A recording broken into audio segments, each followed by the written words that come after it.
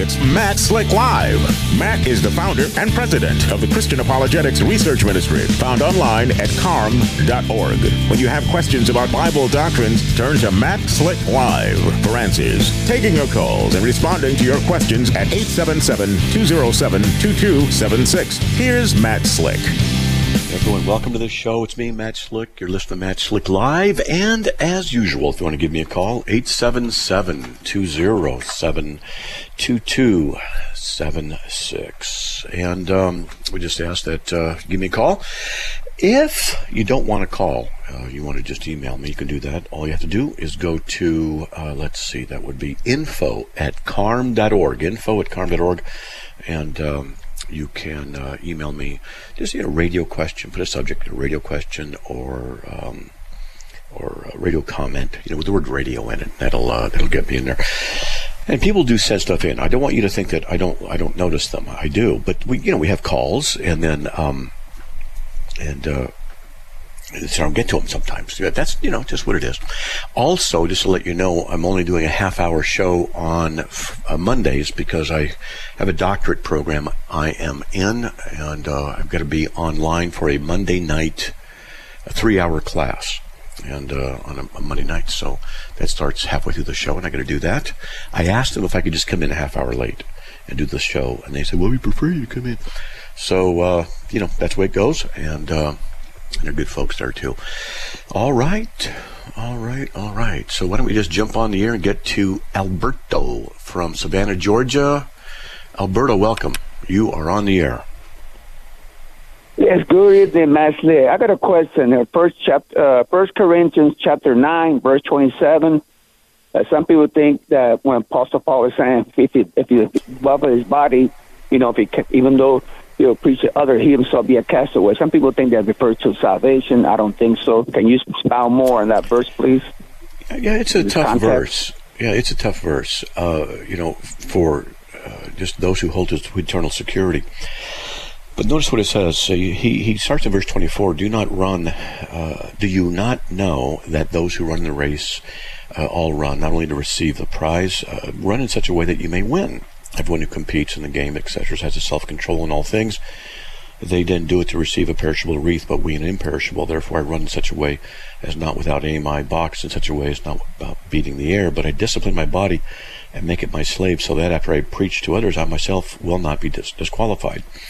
One of the things we could look at here is that he does this so he won't be disqualified, because he will never be disqualified.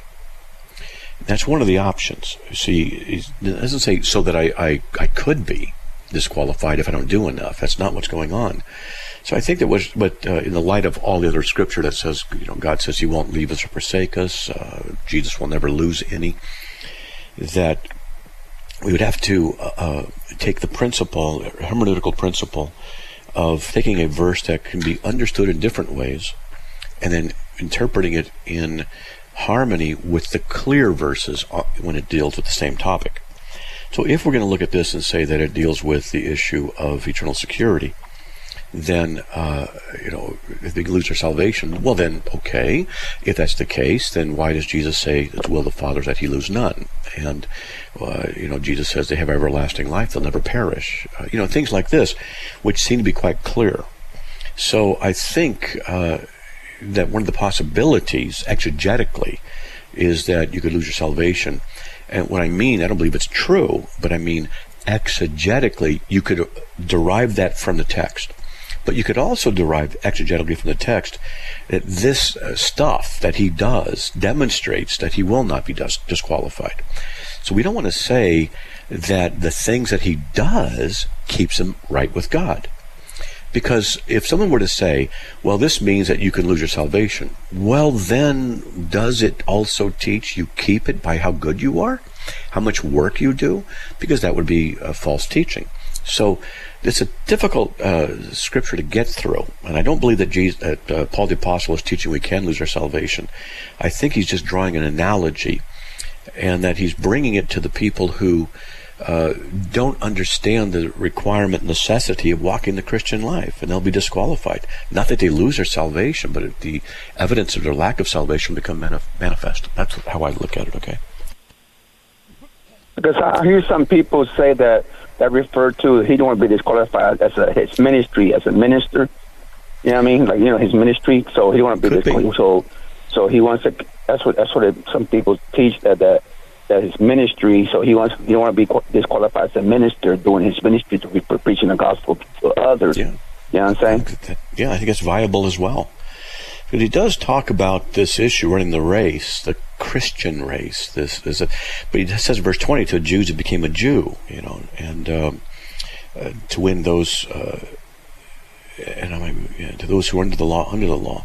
So he's talking about the witnessing. So I think it's a good possibility that he's talking about the issue of being disqualified from his ministerial role, because that you can lose. Like, for example, a pastor who committed adultery. Well, sorry, you're gone. That's it. No more pastoring for you. Mm-hmm. Mm-hmm. Yeah. Mm-hmm. Yeah. Like some other verses he mentioned, Apostle Paul said, not that I reached the high calling God, but I press forward, like a horse running at full gallop, to reach the basically the reward. Not salvation, but the reward. The high calling Christ Jesus, Yeah, I think the ministry one is a good one. Yeah, I think it mm-hmm. I think the ministry opportunity thing is a good one. But we'll just leave it at that. We had a lot of comments there. There's a lot of conditions. Okay. So I think it's it's an interesting verse. It really is an interesting verse. Mm-hmm. Okay. Mm-hmm. All right. Okay. Thank you. God bless. Keep the blue rate. Amen. God bless. You too. We'll see you. All right. So that's Alberto. As I said, I'll be gone in 20 minutes. Going to do a half-hour show today. And if you want to give me a call before then, all you have to do is dial 877-207-2276. And if you don't want to give me a call, you can email me, info@carm.org. Oh, I forgot to say what day this is. This is for the podcasters, October 16th. 2023. So I've been watching the Hamas Israel stuff, and what really surprises me, it shouldn't surprise me, is how bad our schools are. They're this leftist organizations. But one thing that bothers me a great deal is how come the pundits don't talk about the more important issue of our country and the concerted effort there is to undermine everything about it, and that there must be people behind this who are working this. Why is it that the news media doesn't talk about this? These are exactly the kinds of things that you would expect if someone was inside the country trying to destroy it. Open borders, which no country does that, just America. It's stupid. And destroying the family, the perversion of sexuality, abortion, the government turning against its citizens, things like that. So these are the kinds of things. Getting the schools under control of leftist regimes, making pornography easily available, drug addictions, there's more socialistic pressures. So these are kind of things. How come the news media isn't talking about them? That's just a comment that I'd like to make. Let's get to Billy from Charlotte, North Carolina. Billy, welcome. You are on the air. Yes, sir. What is your favorite or preferred version of the Bible? Yeah, I use the NASB, New American Standard Bible. Okay. Mm-hmm. I appreciate it. Okay. Which one do you use? The NIV. Yeah, it's not bad. It's not bad. But what I do is I judge Bibles by Romans 5:18. Romans 5:18, which it tells me how the translators are going, because Romans 5:18 is very particular in the Greek, and because of what it says, the translators are allowing their prejudices to govern how it's translated. And the NIV does that, the King James does it, and so I don't trust those as well, or as much as I trust the NASB, which sticks to the Greek as much as possible. And so that's why I do that. Okay, I appreciate it. Okay. All right. Have a good one. Sure, no problem. And you too.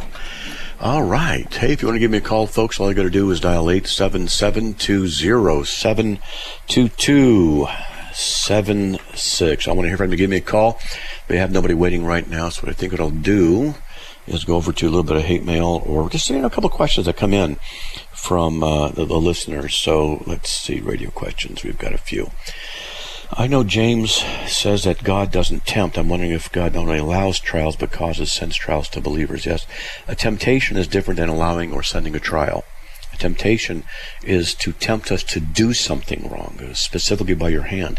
But a trial is something that is allowed to come upon you, and how you deal with it is your own. And so God absolutely does allow trials to come upon us, because no trial can get to us unless God has ordained it. Some people think that when we talk about ordination, that it means direct causation in every sense. No, it does not. To ordain means that God has either directly decreed it or indirectly permitted it, but it's within His will, and then He says, I want this to happen. I'm going to let it occur the way it is, just like I might say to my child who's riding a bike, I'm going to let you fall. Okay, I'm going to let you do it. You're going to learn how to do this. And it's that kind of a thing. So yes, that is certainly the case. Okay. All right, let's see. I can't get to that. Oh boy, okay. How about this? Let's see. Recently listened to your podcast, what you discussed, what it meant when Jesus came up out of the water after baptism. This brought to mind Joshua. Oh, that's right. Yeah, I actually took notes on that. That's a good one. Thank you very much. Appreciated that. And Lynn. Hello, Mr. Slick. Hope and pray all is well with y'all. I like that. I know that Jesus is coming back, but I hear it is the second coming. Correct. Wouldn't this be considered His third coming? Because He was born a baby, then rose from the dead and ascended to His Father. No. So the first arrival of Christ was His incarnation. The second is when He comes back in the clouds. That's what it is. And His rising from the dead, ascending into heaven, is not His return. The second coming. That's not what it is. So Jesus will return once from heaven. He's not going to return halfway into the clouds. Nothing in Scripture says He descends into the clouds and then returns back into heaven. There's only one instance of Him descending in the clouds, and it's prophesied in Acts 1, 9 through 11, and it says this is how He's going to return. And there's always one return of Christ, and it's described that way. Now, some people might want to respond and say, well, what He's going to do is He's going to return partially. But that's not really the return, it's the rapture. So He descends in the cloud, meets people in the air, and then goes back up in heaven. But nothing in Scripture says that there's a dual arrival of Christ in the clouds in two different situations. So that's an issue. All right, let's see. This is from somebody in Norway. What's up with some Christians being so obsessed with celebrating the Feast of Booths and traveling to Israel for that? They mix in that it's to bless Israel and teach Israel as God's chosen people. Well, when people keep feasts of various kinds and they want to do that, that's fine. They can do that. It just, as long as you're not doing it in order to be declared righteous before God, or to contribute or maintain their righteousness before God. But that it's just something that they want to do. And if they want to, that's okay. But since there's so many Christians who might be doing this, I think then at that point you might want to ask individuals about that and see what they say. Hey, there's the break. We'll be right back after these messages. If you want to give me a call, 877-207-2276. Be right back.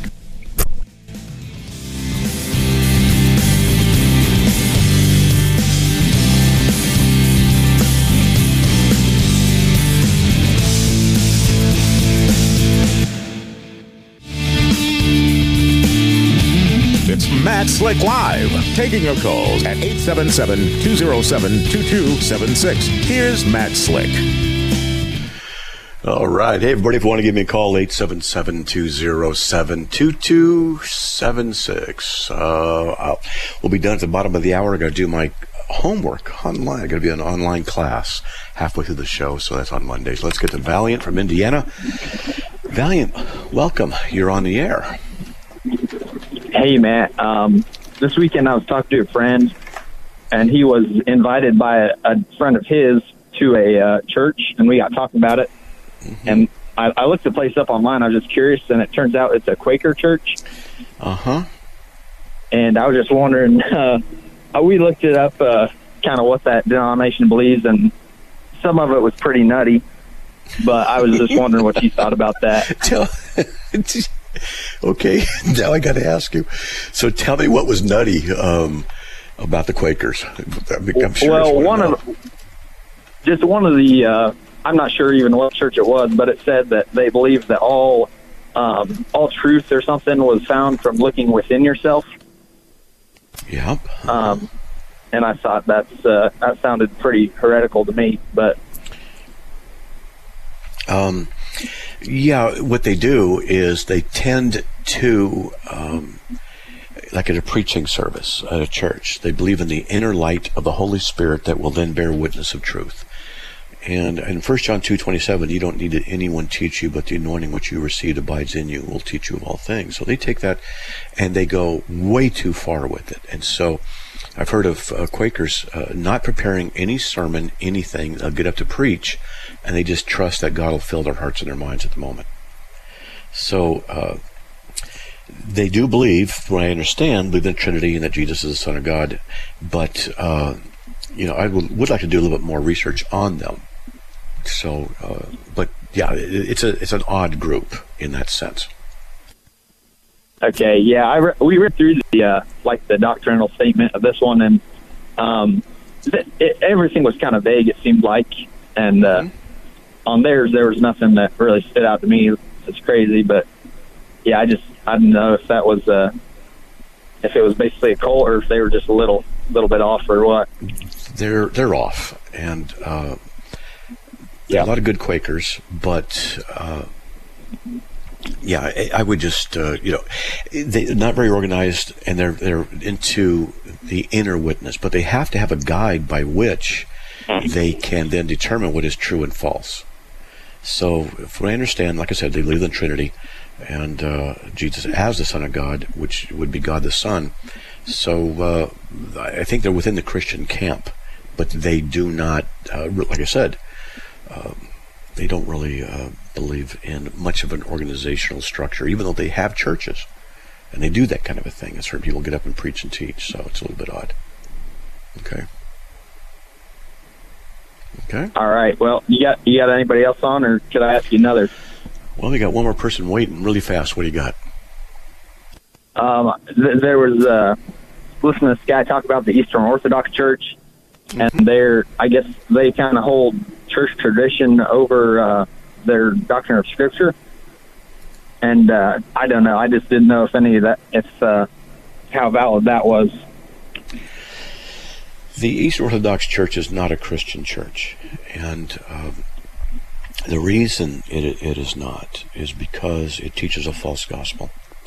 So they like to say, basically, that we participate in the energies of God, the kind of gracious energies that God produces, and that through the membership of the church, the sacraments, various things, that these energies are moved into you and upon you, and over a long period of time in your life, you become justified, and it's called theosis. And along with theosis is the idea of becoming godlike. But they don't say that you can become a god, but that you become godlike. And it's a deification without being deity. That you become more like God, and this is how you obtain righteousness. It's really bad. Yeah, it's and then they teach that this is how they teach salvation is. It's a process that you have to go through. It's bad. Okay, interesting. Yeah. So I would just stay away from it because it is as apostate as the Roman Catholic Church is. Okay. All right. Well, hey, thanks, Matt. All right, man. God bless. Yep. All right. Hey, no problem. Let's see. Let's get to Debbie from North Carolina. Debbie, welcome. You are on the air. Thank you, Matt. Thank you for taking the call. I have two questions. My first question is, do our animals go to heaven? Second part is... Well, let's do that first. I'm sorry. Let's do one at a time. So I don't know if animals go to heaven. The Bible doesn't say that, like my cat, when it dies, does go to heaven. I don't know. And the Bible doesn't say yes. The Bible doesn't say no. But I tend to say no because They're not made in the image of God, and it won't be set in the presence of God. But it does look like the animals will be on paradise earth, on earth as it's remade. So is there a chance there that God might make, our old pet Fido come back? I don't know. I don't want to say yes, but I just don't know what the new condition is going to be like there. Okay? Okay, because that kind of leads to my next question. Like in Revelation, we read of Christ returning on a white horse. And is that literal or symbolic? Well, the Bible says that he returns from the clouds, but when he talks about the horse white is purity and the horse is strength. So the issue is he'll be coming back with judgment and power. So is it literally on a horse? No, I don't believe that. Because Revelation is a very highly symbolic book. So it's just talking there about the imagery of him returning in great power with great strength. Okay? Okay, thank you. You're welcome. All right, well, God bless, Debbie. All right, let's get to Darius from California. Welcome, you're on the air. Hi, I wanted to call about a certain issue that I've been dealing with recently in my mind. It's about the topic of blasphemy against the Holy Spirit. And it's a sin that I keep struggling with in my head. It drives me crazy. I lose sleep over it. I have in the past, I feel like I have committed it. I feel like I have attributed the works of evil to what is undeniably good, and I did it out of anger, out of something that had nothing to even do with God. It had to do with my own real ignorance, really. And all I really want to do is practice my love for Jesus, but I keep getting haunted by these thoughts that I can't be forgiven, and it says in the Bible that I can't be forgiven. So I just wanted to call in. If blasphemy of the Holy Spirit is committed, which is Matthew 12:22-32, saying that Jesus himself did the miracles by the power of the devil, there is a debate on whether anybody is even capable of committing that sin today, because some say you had to be alive there watching Jesus and then attribute it then for it to be a true blasphemy of the Holy Spirit. However, let's just say it's possible to commit it today. Any such person who has committed it would not have the Holy Spirit working on them. The Holy Spirit bears witness of Jesus, and the desire to serve Christ is from the Holy Spirit, because he bears witness of Christ, John 14:26. So the fact that you want to serve Jesus means you never committed it. Don't worry about it. You're secure in Christ. Rest in him. Okay. Now, we're out of time. I got to go because I got to do my class now. Call back tomorrow, and we'll talk about this some more, because I want you to be secure and at peace about it. You call back tomorrow, okay? Got to go, buddy. All right, thank you so much. All right, call back. All right. God bless everybody. It's Matt Slick Live, taking your calls at 877-207-2276. Here's Matt Slick. All right, well, welcome back to the show. Let's get back to Jacob. Jacob, are you there? So with what you were saying, would you say that's one of the best arguments to use against the Roman Catholics when they say that Jesus is omnipresent in the Eucharist? No, because what they're saying is that the presence and the nature of Christ are distinct and distinguished from the essence of the Eucharistic presence or wafer. So they'll say that the wafer, here's where it becomes inconsistent. I'm trying to think, you might have a better point in that. I'm thinking they say it's in, with, and under transubstantiation, and the confusion rests in the issue of the blending of the natures of the bread and the body. And I've heard and read where they say it is only retaining the appearance of bread and is no longer bread, but has been transformed into it, so its nature has changed. So then they would say that this would not violate the laws of logic here, but what they're saying is that the nature of the bread changes. It retains the physical appearance, but its nature is different, and it's the nature of the body of Christ. And so therefore, when you take it, you're taking the body of Christ. So they wouldn't be violating logical category mistakes and stuff like that in that case. But wouldn't they be saying that the body is omnipresent because they're observing it all over the world? That's a problem. And I've asked Catholics, is it not the case that a human body is by definition in one place at a time? Yes. Then how can Jesus' body be ubiquitous? And they say, well, it's just a mystery. And what I'm doing is showing them, just from what you're getting at, is that there's a problem when they say that the body of Christ is in multiple places. And I've had them say, well, we don't know what God does in heaven, so therefore it can happen. And these are all arguments just from flat-out ignorance. And so there's that. And plus, I'll say, well, look, did they actually drink the blood of Christ? Yes. Before the crucifixion? Yes. But you say that the sacrifice is the Eucharist is the sacrifice body and blood of Christ, right? Yes. Then how did it happen before the institution, before the sacrifice? That's a bit of a problem for them to work out.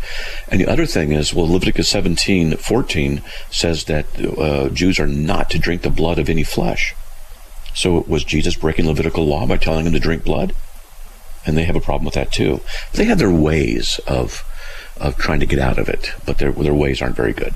They're not very sound logically. Anyway, okay? And in Luke 22:20, when Jesus says the cup is the new covenant, if they were consistent, they would have to say that cup was literally the new covenant, right? That's a good point. I never thought of that before. That's a good point. The cup. Now, what they mean by it is the container of the cup, the blood. Now, what they do, they take the wafer, they dip it into the wine, and it's called intinction, so that the wine is then infused into the wafer, and when the priest lifts it up, it's changed into the body and blood of Christ. It's no longer just bread and wine. But yeah, it's the cup is what symbolizes. There's a word for that. It's a simile or something like that, and that's what's going on. And so when Jesus says, I'm the door, he's not literally a door, just as this is the cup, is not literally the cup or this specific cup that he's talking about. Okay? And when they do that, is it correct that they actually venerate the host? It's correct that they do it. It's sinful that they do it. Yeah.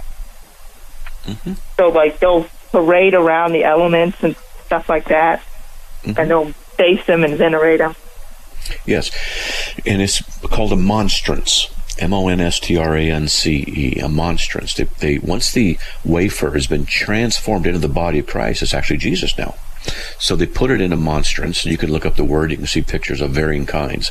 And it's like a sunburst of rays of gold coming out, and they'll put the round wafer in the middle. And then they will lift it up and they'll bow before it. And so this is idolatry. And they'll say, well, it's a body of Christ.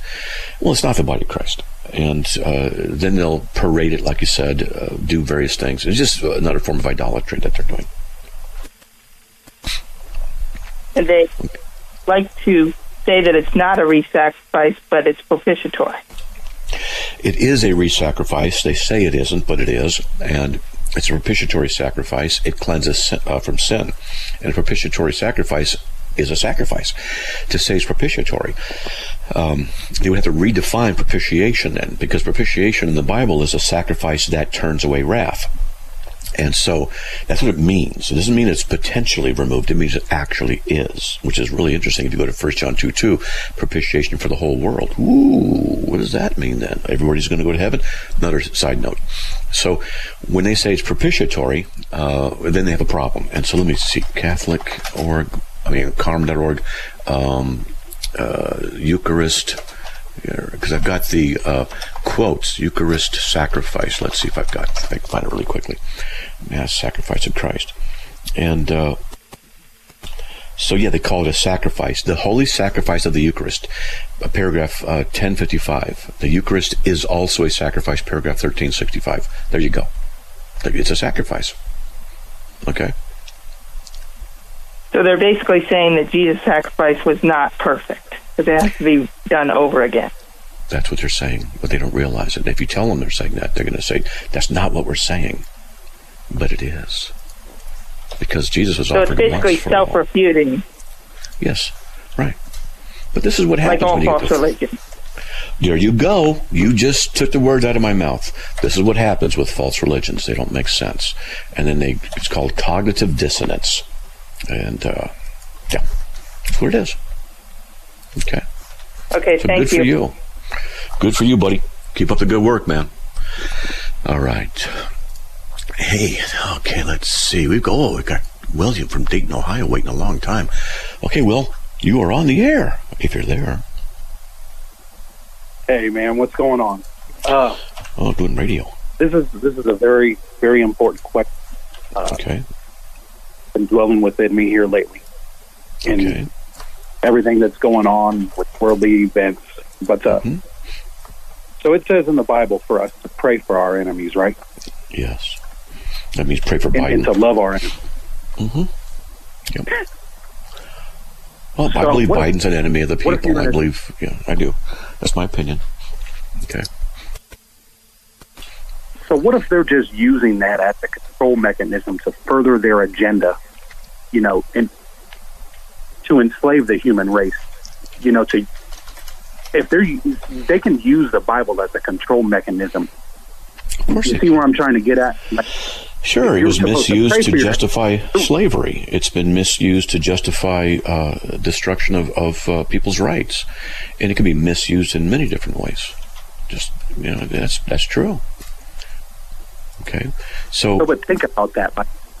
If they're using the words in the Bible, control mechanism to further an agenda, which could, and it's not even a question of it could.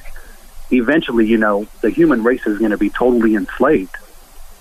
At what point do we draw the line and fight? I can't repeat what I think on the air about that. Okay. Well, can you kind of sum it up to me that we could use? That's why I tell people read the Declaration of Independence. In my opinion, our government is no longer, has not been for quite a while, working for the best interests of the people. That's not to say every person in power is corrupt, but the corruption is obvious. We have hypocrisy in the highest levels. We have insider trading. We have the people raiding the Treasury. They've opened up our borders. They have broken laws. They go, like January 6th committee, they're going after people, trying to destroy people's lives for basically just what amounts to trespassing. They're going after everybody, looking for people. They want to denounce. They want to destroy anybody. It's just the same kind of technique, but with limits, as Stalinist Russia, in that they destroy their enemies. And so, good men. It actually makes me feel bad to question the Bible, because I want to pray for my enemies. I want to love my neighbor. You should. But think about this. But they're using that aspect to control us, to further an agenda. Yes, Satan did the same thing. He would misuse Scripture in order to get his agenda going.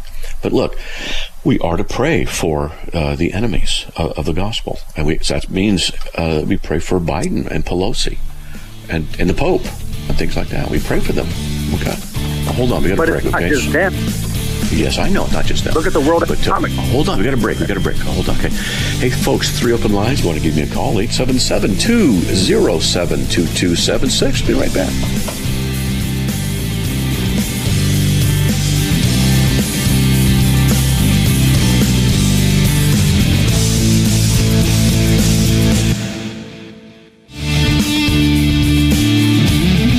Matt Slick Live, taking your calls at 877-207-2276. Here's Matt Slick. Everybody, welcome back to the show. Just want to let you know that we stay on the air by your support. And if you want to help out, all you got to do is go to carm.org/donate. If you like what you hear, please support us, because that's what we need in order to stay on the air. And if you don't like what you hear, then pray for me. Okay? All right, let's get back on with Will from Dayton. Are you still there? I'm still here, brother. Okay. So basically, when is enough? When is enough enough? You know, I've drawn my line in the sand, so to speak. It's subjective. You know, we use violence when there's no other recourse. There are recourses. The idea of taking back what needs to be taken back is a dangerous and a very serious issue. The government is working against the people and against the Constitution, and is doing things that are wrong. The recourse is for us to vote and to protest and to raise our ire so that they can be heard, and do this consistently. We need to do this. That's what needs to happen. And that's, as Christians, we should be praying, and then we should be getting people in office on the local level and the great level. And then we should be demanding the legitimacy of our elections, because personally, I don't trust them anymore. I've lost my faith in the elections. I just have. And I believe COVID was used as a control marker. I mean, at first, I think it was legit. It had some problems. I mean, I was wearing masks. We didn't know what was going on. I get that, and I grant that. That's not a problem. But after a while, it became obvious. I agree with that. Yeah, after a while, it became obvious. This is now they're just using for control. In fact, I can get into some stuff. I've written like 30 articles on COVID, masks, research, and things like that. And I will never take that COVID vaccine, personally. You and me both. Yeah, it's a matter of self-defense. But you see where this is heading. Like if they start ushering this digital currency in, you know, right now we're sheep in the pasture. If they start ushering in this digital currency and whatever comes with that, we're getting further and further closer to the slaughterhouse. Absolutely. See, what's going to happen is that the goal would be to be in control. They don't want to destroy everybody.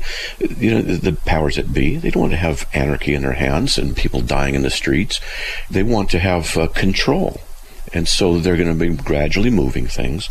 And if they can get control of the digital currency, and as we already know, now the government, the banks are supposed to report transactions of $600 or more to the federal government. Now the federal government's telling us, watching over our shoulder what we spend our money on. These little things like this, and then you get used to it, and then they'll just move it down to 500 or 400, or any transactions now are to be judged by what the government allows and doesn't allow. Are you allowed to buy bullets? You're allowed to buy guns? You're allowed to buy extra food? Oh, you're storing up extra food? We've noticed that your grocery bill has been increased at an unnecessary level. Why are you doing this? Are you a white supremacist because you're storing up food, getting ready to raid or fight back? Is that what you're doing? They can accuse you of all kinds of stuff, and that's one of the issues. Hey, look, dude, let me tell you, I know indirectly, I'll just leave it that way, that there are trucks that are being developed that they can drive down the street and just aim a heat kind of a sensor gun at your home. They can tell where everybody is and what weapons you have in the house. That's wonderful. Well, yeah. They can tap into your wireless. They can tap into your internet. They can do all this kind of stuff. They can tell you exactly where people are in your house by looking at it. And this has been around for a long time. So I'm to the point to where, you know, I hate to question the word, but they're using that against them. They're using that as a control mechanism to advance their agenda. Yeah, a lot of them are. And, you know, when you hear politicians say Jesus would support pro-choice movement, you know, that's blasphemy. And they will use God's word because they are liars, deceivers, cheats, and they serve their father, the devil.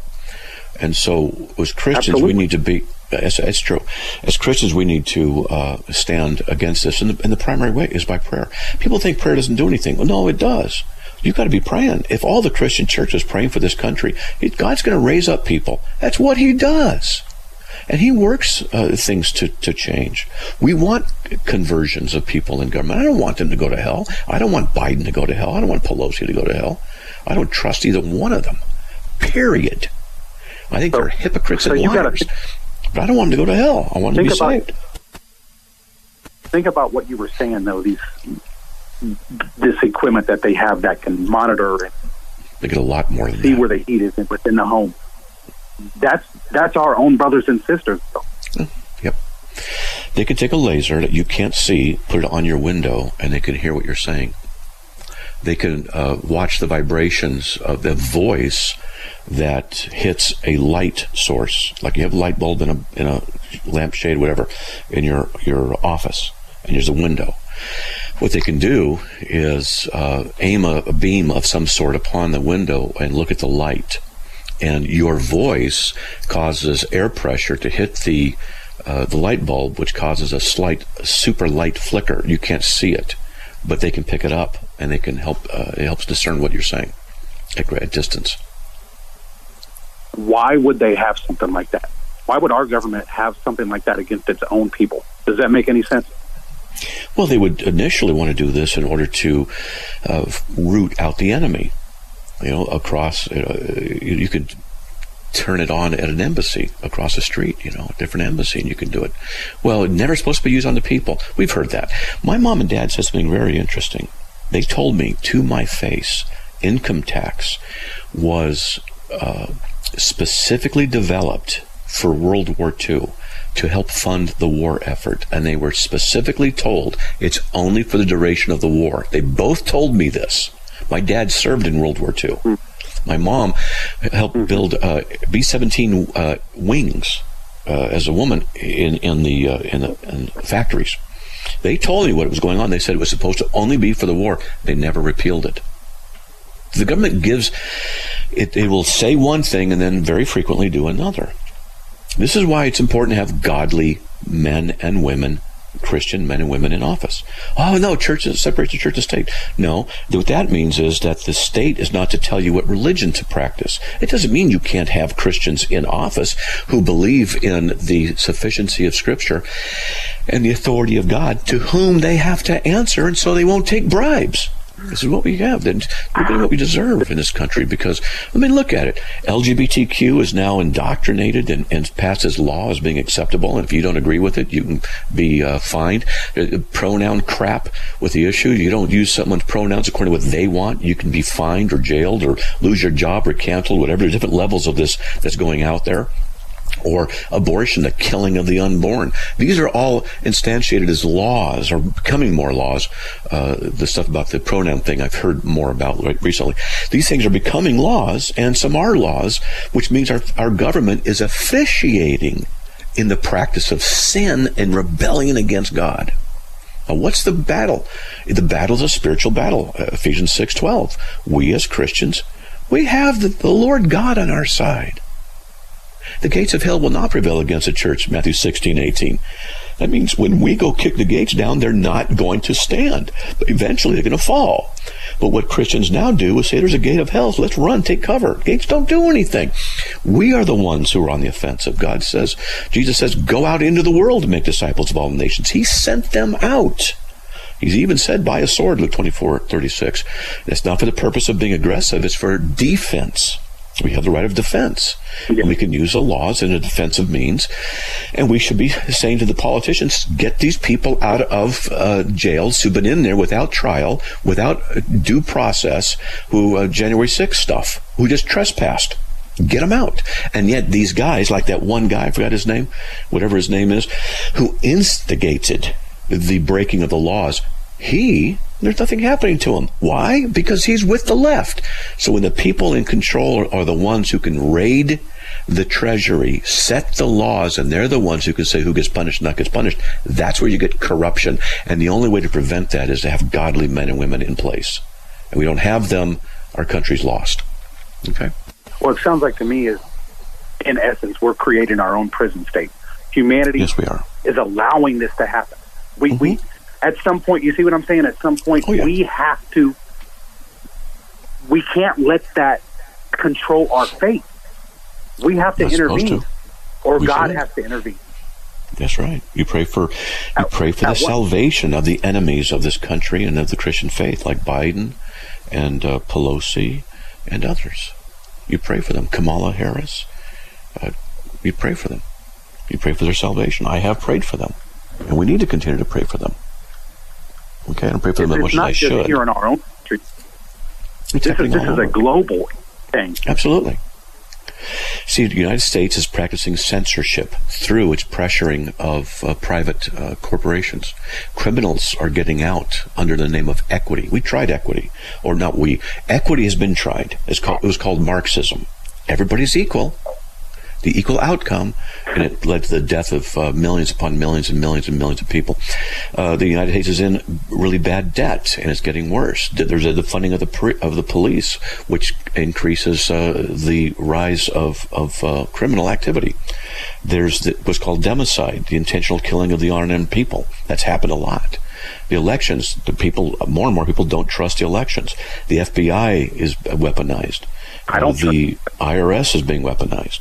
The leaders apparently are hypocrites. It's pretty obvious. They say wear masks, and then they don't wear masks. They say get rid of your guns, and they hire police protection. They say don't drive carbon-emitting vehicles, and they take private jets.